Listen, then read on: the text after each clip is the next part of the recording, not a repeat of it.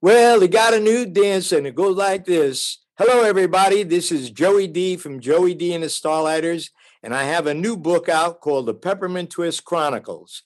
And you're listening to the Follow Your Dream podcast with my pal Robert Miller. Be here or be square. Everyone has a dream. Robert Miller is a musician who had a dream to become a rock star. He followed his dream and he succeeded. If you're ready to pursue and succeed at your dream, then listen up and get inspired and motivated to take action today. Welcome to the Follow Your Dream podcast. Hi, everybody. Welcome to another episode of the Follow Your Dream podcast. I am Robert Miller, your host. My guest today is a true music legend, Ron Dante. It's a name that not everyone is familiar with, but he was the singer of the Archies' #1 hit, Sugar Sugar, in 1969. And then he had another #1 hit with the Cufflinks, Tracy, in 1969. And he went on to produce Barry Manilow's first 9 albums, including Manilow's #1 hit, Mandy. And then he was also a producer for Cher and Pat Benatar. How about that? And in the second half of this show, as I do with all my musician guests, we are going to do something that I call a song fest, where we're going to play a handful of Ron's best, greatest hits, and we're going to talk about them and talk about the backstories and have a lot of fun. And nobody else does this on podcasts, I can assure you. My featured song that's playing underneath this introduction, and I always feature a song of mine in each episode. This one is called Ode to Jerry. It's from the album Play by my band Project Grand Slam, and I am renaming that song for this occasion as Ode to Ron, because an ode is high praise for someone, and Ron Dante is an individual who deserves high praise. So Ron Dante, welcome to the Follow Your Dream podcast, baby. Thank you, Robert. Good to be here. I'll tell you, you're lucky in life if you can get to the top of anything one time. I don't care what it is. You made it to the top of the charts twice in 1 year. Tell us what that was like. Well, it was 1969 and it was a great year. I was singing commercials, I was producing some records, and I was singing for these groups. And it was a thrill. Something happened that year. I don't know what happened, but all of a sudden, Sugar Sugar exploded around the world as a #1 record. People who had never seen the cartoon on Saturday mornings just loved the sound of the record and bought it and danced to it all over the world. So that was a kick. And at the same time, I had another group called the Cufflinks, and we had a hit called Tracy. And Tracy was also in the top 10 at the same time. So it was like a double whammy. And I knew that this was a very special time. I took good advantage of it in terms of recognizing that I was very fortunate to get the opportunity to sing these great songs and get them out there and get them promoted, which is the second half of every successful thing. So it was great. It felt great.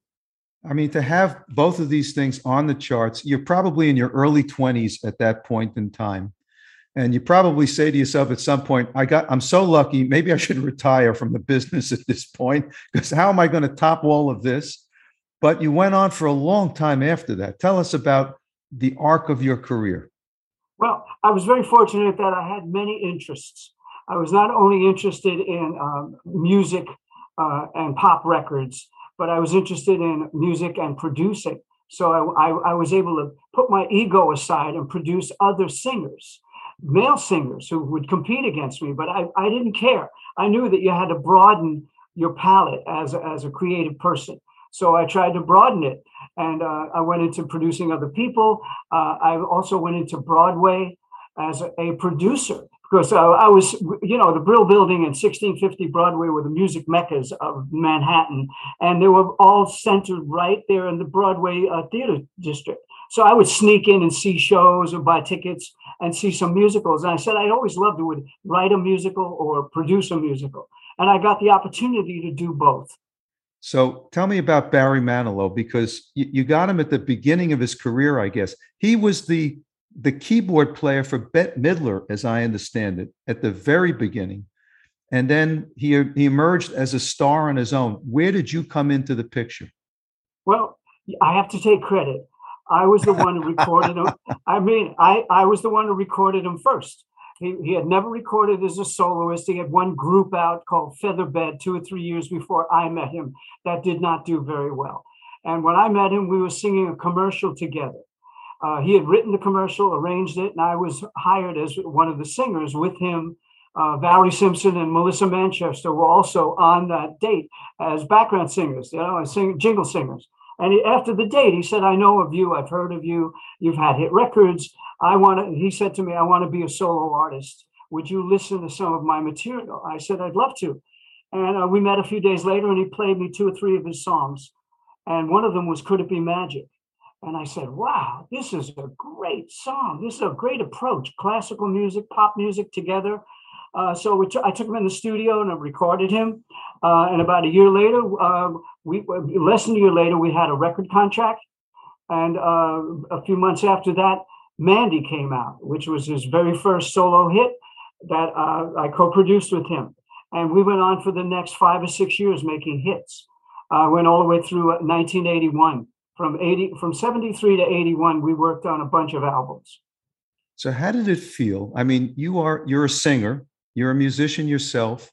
You had this massive #1 hit. You had the other top 10 hit with Tracy. And now you're producing at the same time or in the same era. What did you like better? Well, I was thrilled to do anything. I was the kind of guy that, if you said, "Can you?" I would say yes first, and then figure out how to do it. I would just jump in with both feet. And with producing, it was fun. It was a lot of fun. It was like Orson Welles once said, producing a film is like having your own train set and you can build your own cities. Well, it's the same thing with music and producing records.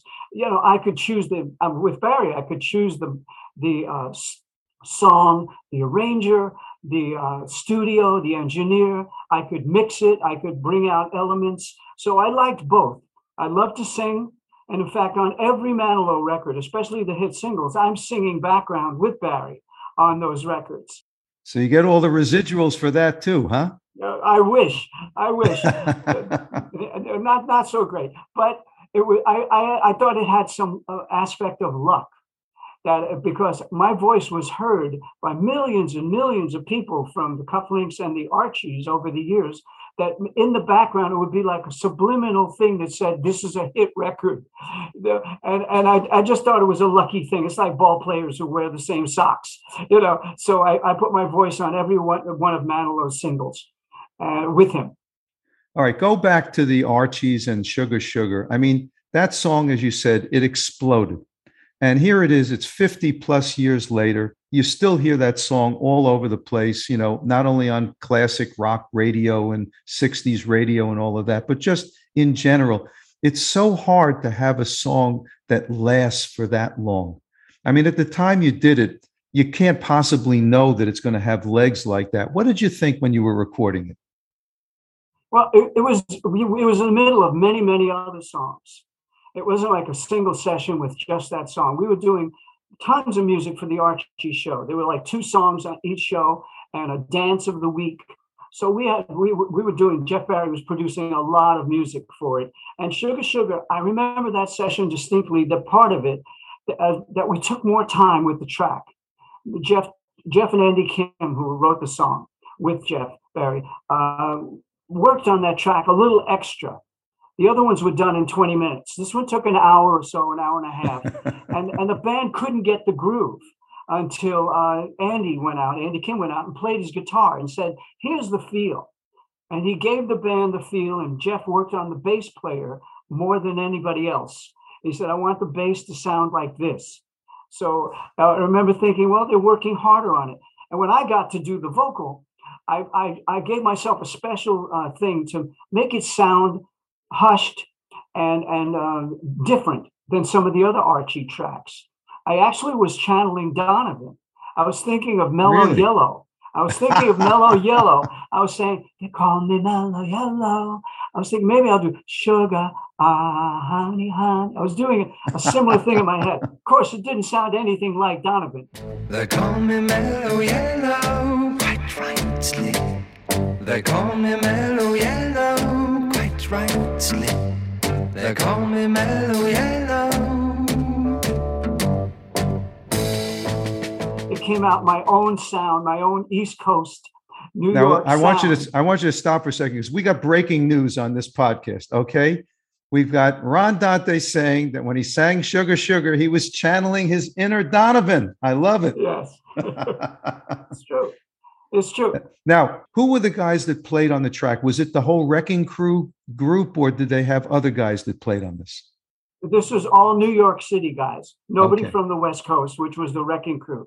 New York had its own deep collection of musicians. If you wanted to book a bass player, there were 5 guys who could come in and knock it out of the park. Same thing with guitars, drums, and anything else that you wanted. So was there a house band or something for the Archie show?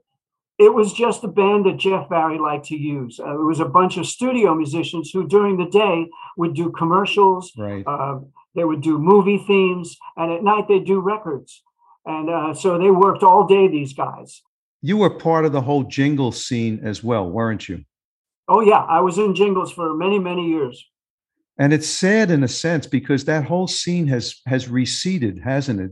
It's really not there the way it was at one point. No, it's gone completely. I mean, it's like now the producers of the jingles actually try to sing the commercials. Lots of singers are not getting jobs, and the things you hear on the air are terrible. I mean, I'm just unless they use an old classic song, the jingles are horrible today. You know, it's funny. A couple of times I've had people on the podcast from the advertising world, and I've said to them all along, I said, you had this great concept called jingles back in the day. Everybody knew them. Everybody sang along with them. They were wonderful. They were not only for products, but they were for television shows as well. What happened to it? And nobody gave me a real good answer. But you're right. Everybody remembered these things. Yeah, I think greed had a lot to do with it.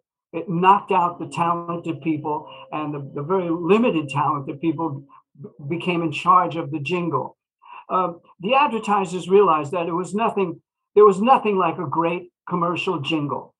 Coke, Pepsi, Dr. Pepper, American Airlines. You think of all the great commercials that were out Right. there. They sold the product. People love the commercials. When I do my act, when I get out and I sing live, I do 5 or 6 of my commercials once in a while because people remember the songs. All right. What were your top 2 commercials? The first one is the Coke commercial. I'd like to teach the world to sing. Sing with me. Perfect harmony, perfect harmony. I like to buy the world a Coke and keep it company. That's the real thing. That was you, huh? I did a bunch of those. I was the lead Okay. singer on a lot of those. Great. And the other was Pepsi. You've got a lot to live, and Pepsi's got a lot to give commercial. You've got a lot to live, and Pepsi's got a lot to give. Written by Joe Brooks. Great commercial. Dr. Pepper, I'm a pepper, you're a pepper. I'm a pepper, he's a pepper, she's a pepper, we're a pepper. Wouldn't you like to be a pepper too? I was the voice on a lot of those. So I did thousands of commercials in my day. I was a jingle singer, the guy you would call to sound like the Beach Boys or the Beatles or Lou Christie or any of these great artists. And a couple of those jingles actually turned into commercial songs. I'm thinking of Plop, Plop, Fizz, Fizz, oh, what a relief it is. And that was Whatever Shape Your Stomach's In, right? The Alka-Seltzer song.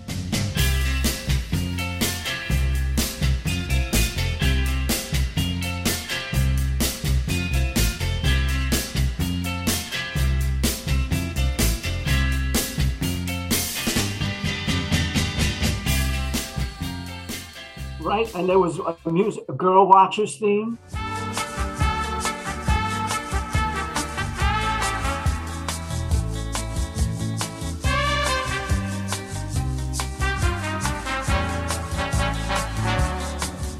by Bob Crew, the great legendary record producer of the Four Seasons, wrote that commercial, turned it into a hit song. It's too bad that this stuff doesn't exist anymore. It really is. It's over. You know, the time it was a great golden time of creative people contributing to the advertising world. Yeah. Now the advertising world's gone south, especially in music. All right. You met some interesting people along the way, one of whom that jumped out at me was Don Kirshner, who everybody kind of knew at that time from Don Kirshner's rock concert on TV. Tell us a little bit about Don Kirshner. Don Kirshner was like your favorite uncle who comes to visit you as a kid on Sunday, and he slips you a $5 bill and says, "Don't tell your father." He was a great guy. Started the career of hundreds of people. Hundreds of songwriters and artists owed their career to Don Kirshner. Tony Orlando, Neil Sedaka, Carole King were in the stable of writers when I joined the firm as a kid. I was like 17. He signed me to be a staff demo maker and write some songs. I was so lucky to be in New York City to be able to go visit that office, get a chance, and be heard by Kirshner.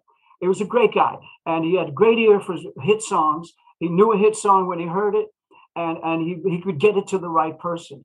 So I always enjoyed my experiences with Don Kirshner. He gets maligned once in a while by the Monkey episode, but that was a minor thing in his career. That was majority of his career. He started the career of lots of people. It's nice to hear because a lot of the old guys that were at the top, like Kirshner, you hear the bad stories about them. You know, they were stealing money, they were not paying the artists, etc. But it's nice to hear that you're talking so nicely about him. Don Kirshner once said to me, "As long as my writers get paid on Friday, I'm a happy guy." Because he would pay his writers advances every Friday against what they might make. Even if they weren't making hit records, you would still get a check on Friday. Wow. In fact, one quick story, when I joined his firm, I had a convertible and I had a great Gretsch guitar, and it was stolen right out of my car. So I went to Donnie. I said, "Donnie, somebody stole my guitar." He said, "Don't know. Here's a check. Go buy the same guitar." So about 6 months later, that guitar was stolen. Right? so I got to stop parking in that parking lot. They're bad people in there. Anyway, I went to Kirshner. I said it was stolen again. He said, "No problem, kid. Here's a check. Go buy the same guitar." He was a stand-up guy. So That's all I can say. God bless that guy. Wow, that's something else. Okay, let's go on. I want to hear a little bit about some of the work you did with other people. I know you worked with the Turtles, you worked with Cher, you worked with Pat Benatar. Tell us a little bit about those things. Well, the first one you mentioned is the Turtles.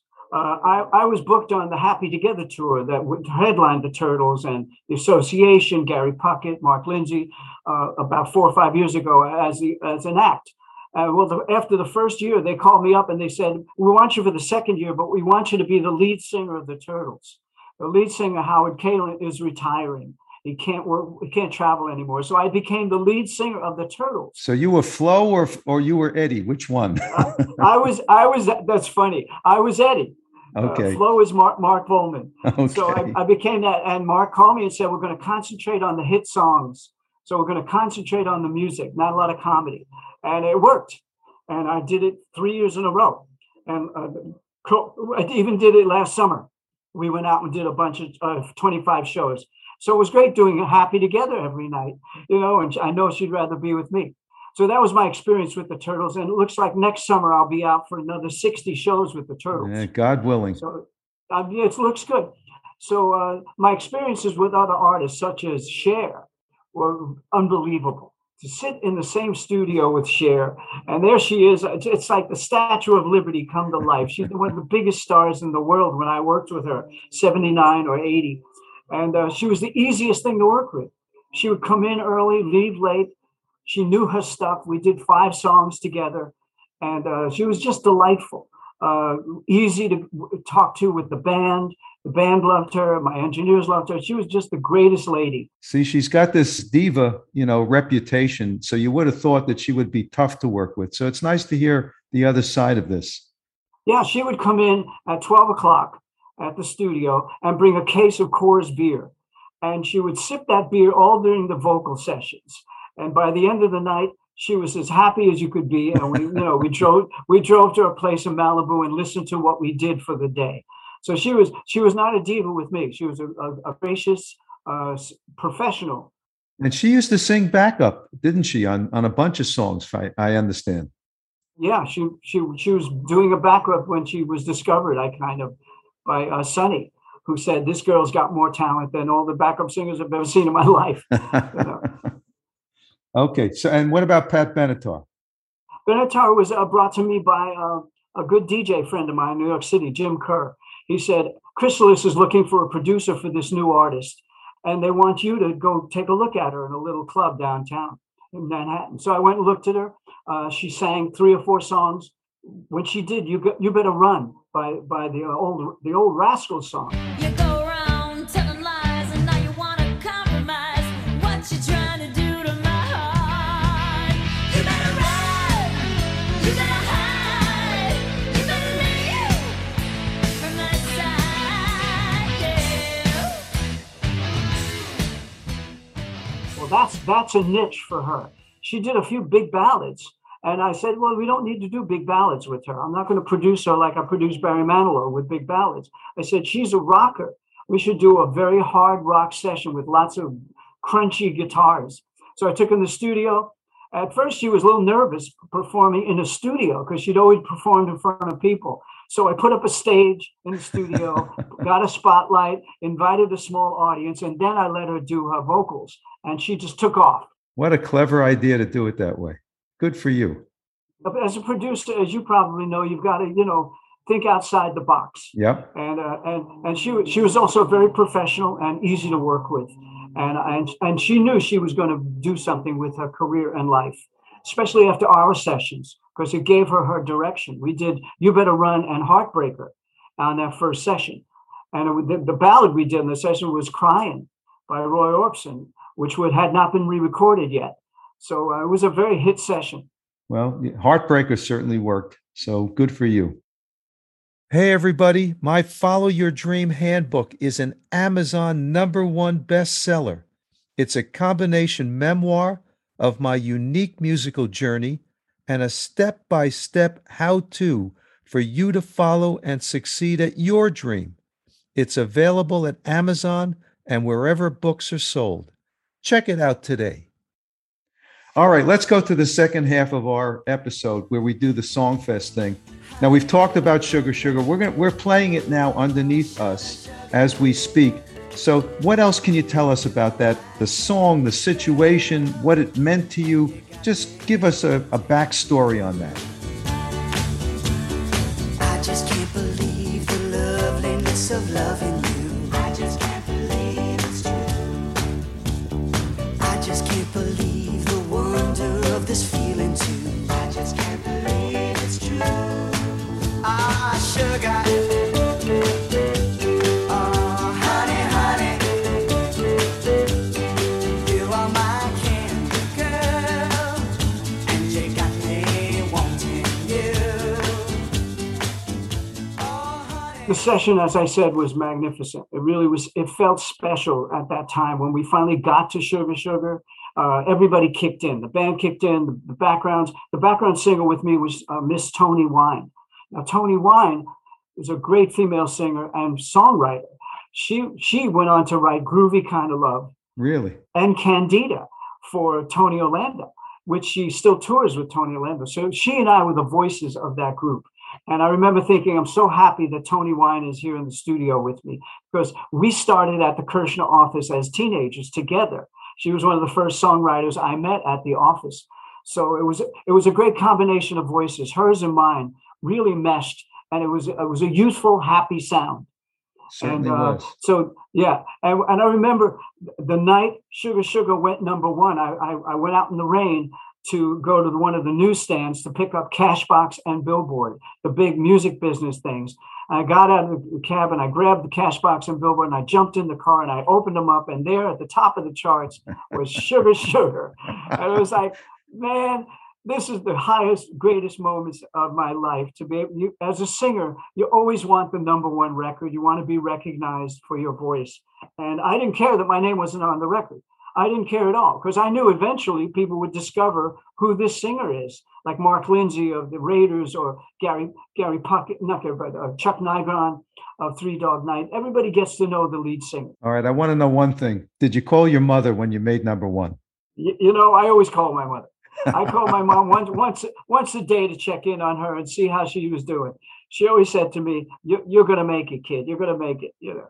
Good. You had a supportive family. That's important. All right. So let's go on to the next big hit for you. That song "Tracy" by the Cufflinks.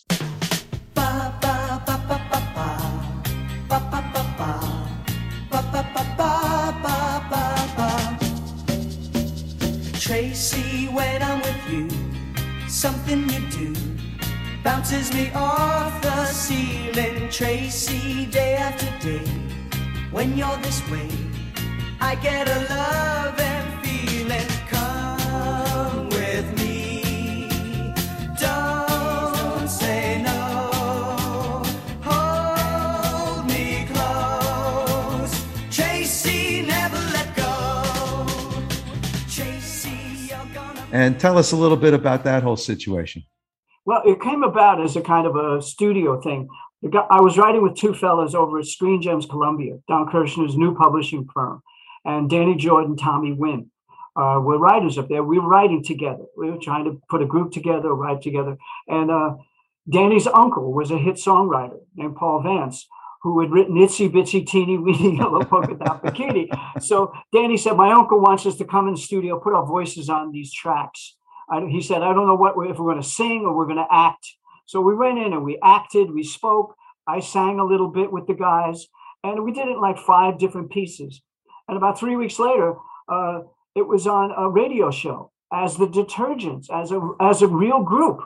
And it was called Leader of the Laundromat. And the Laundromat became a hit around the country. DJs just loved that crazy parody of Leader of the Pack, which it was. So that's where it came about. Dick Clark booked us for the Caravan of Stars, and we went out and performed with the Shangri-Las, with Peter Noon, Herman's Hermits, even opened for the Rolling Stones once in Philadelphia, which was a dream. It was a dream come true at 19. It was unbelievable. Wow. That's unbelievable. Look, it was a great song. And again, this is another one that, you turn on CBS FM in New York City or Sirius XM. You hear these songs all the time. 50 years later. Did you ever think this stuff was still going to be played 50 years later? Well, who could have imagined the technology would catch up and keep evolving to where what's old is new? Who would have thought that? The average lifespan of an artist was 3 years, tops, if you had a hit, right, and followed up with a hit. 3 years, that was it. So I figured 3 years, Sugar will be gone, Tracy will be gone. Any of the stuff I produced in the 70s will probably not still be around. Well, it's around. And thank goodness the technology made it possible. And new generations get to hear this stuff just by a click of their phone. If they get an idea in their head, I'd like to hear Sugar. You say it into your phone, there it is. They just launched this new telescope, right? And I can imagine that there's some alien world out there that's hearing our rock and roll. And they're going to say, man, that planet Earth had some great music. Some aliens are boogieing down, going to Casey and the Sunshine Band, right?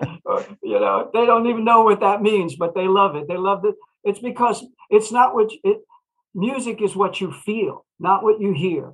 It makes you feel something. Yep. And that's the important thing about when you hit the right harmonies and the right song, right lyric, it makes people feel something, and it creates an indelible memory. That's why I can hear a song today. Remember what I was driving in 1960, yep, or the girl I was dating. It brings back total memories. I agree with you on all of that. Okay, last song we're going to play is Mandy, the big hit that you helped with Barry Manilow on. I remember all my life raining down as cold as ice, shadows of a man, a face through a window, crying in the night. The night goes into morning, just another day. Happy people pass my way,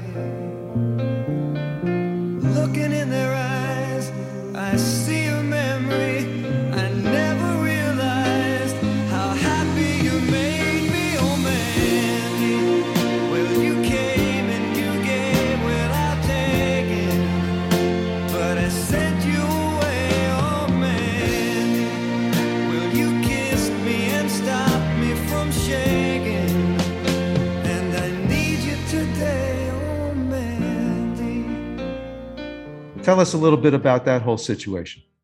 Well, Barry and I were doing our second album. The first album did not do so well.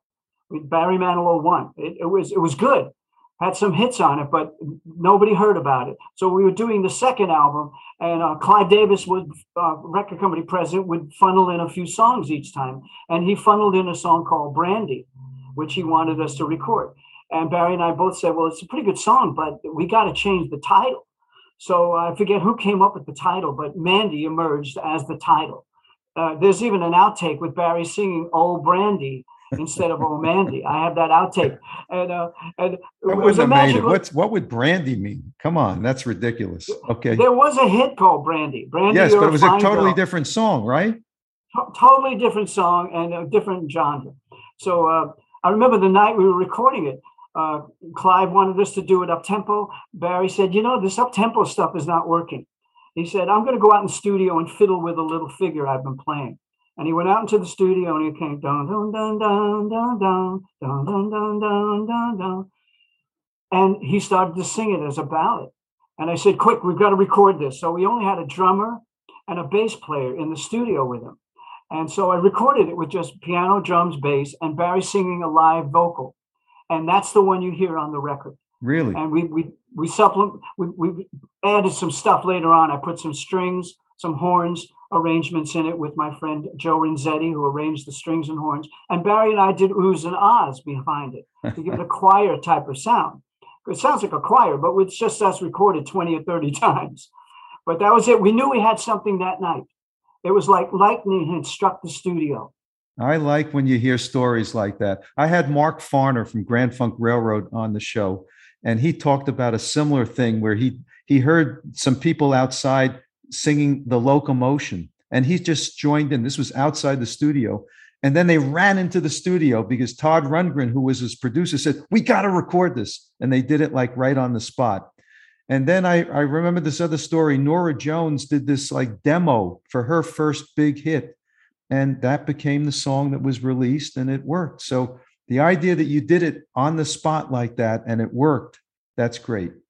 We were very lucky. We were in a great studio called Media Sound on 57th Street in Manhattan. It was a converted chapel.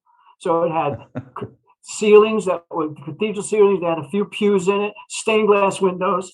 And the vocal sound in that studio was perfect.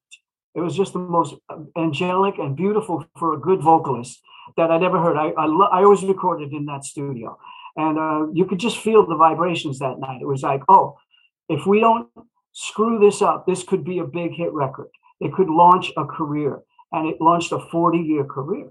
I mean, you got to give it credit. That happened. You have to put yourself in a position for that to happen, though. Yes. You can't just dream about it. You have to. I had been in the studio hundreds and hundreds of times before that night. But you knew at that point. Yes, you could feel it. The only time, that's true. Good for you. All right. So tell us, what is Ron Dante doing these days? Well, right now I'm getting out of the COVID thing. I'm getting myself prepared to go on tour this year, which it's pretty grueling. We go to about 60 cities. And it's like one-nighters, sing, get on a bus, and then travel to the next city. So we'll go from Florida to South Dakota and every place in the middle. So I'm getting myself physically prepared for that and psychologically prepared for that, because you have to sing every night. Otherwise, I'm good. I always look around for new things to do. I just worked on a Broadway show that I produced called In a Booth That Chastens, the love story of Ron and Nancy Reagan, written by my friend Al Kasha. So I'm trying to get that back to Broadway. We did it out here in Los Angeles a few years ago. So that's one of my projects this year. Good for you. We are speaking to the prolific and the legendary Ron Dante. Ron, I want to thank you so much for being on the podcast, and I want to wish you all the best. Thank you, Robert. It was great being here with you. We'll do it again. I hope so. Thanks, everybody, for listening, and we will see you in the next episode. And now you're going to hear again the song that began the episode underneath the introduction, my song, Ode to Jerry, which I've renamed Ode to Ron for this occasion. Thanks so much, everybody. Thanks for listening to the Follow Your Dream podcast. Make sure to subscribe, rate, and review the podcast so you don't miss another inspiring episode. You can connect with Robert at followyourdreampodcast.com. And you can hear more from his band at projectgrandslam.com and at thepgsstore.com.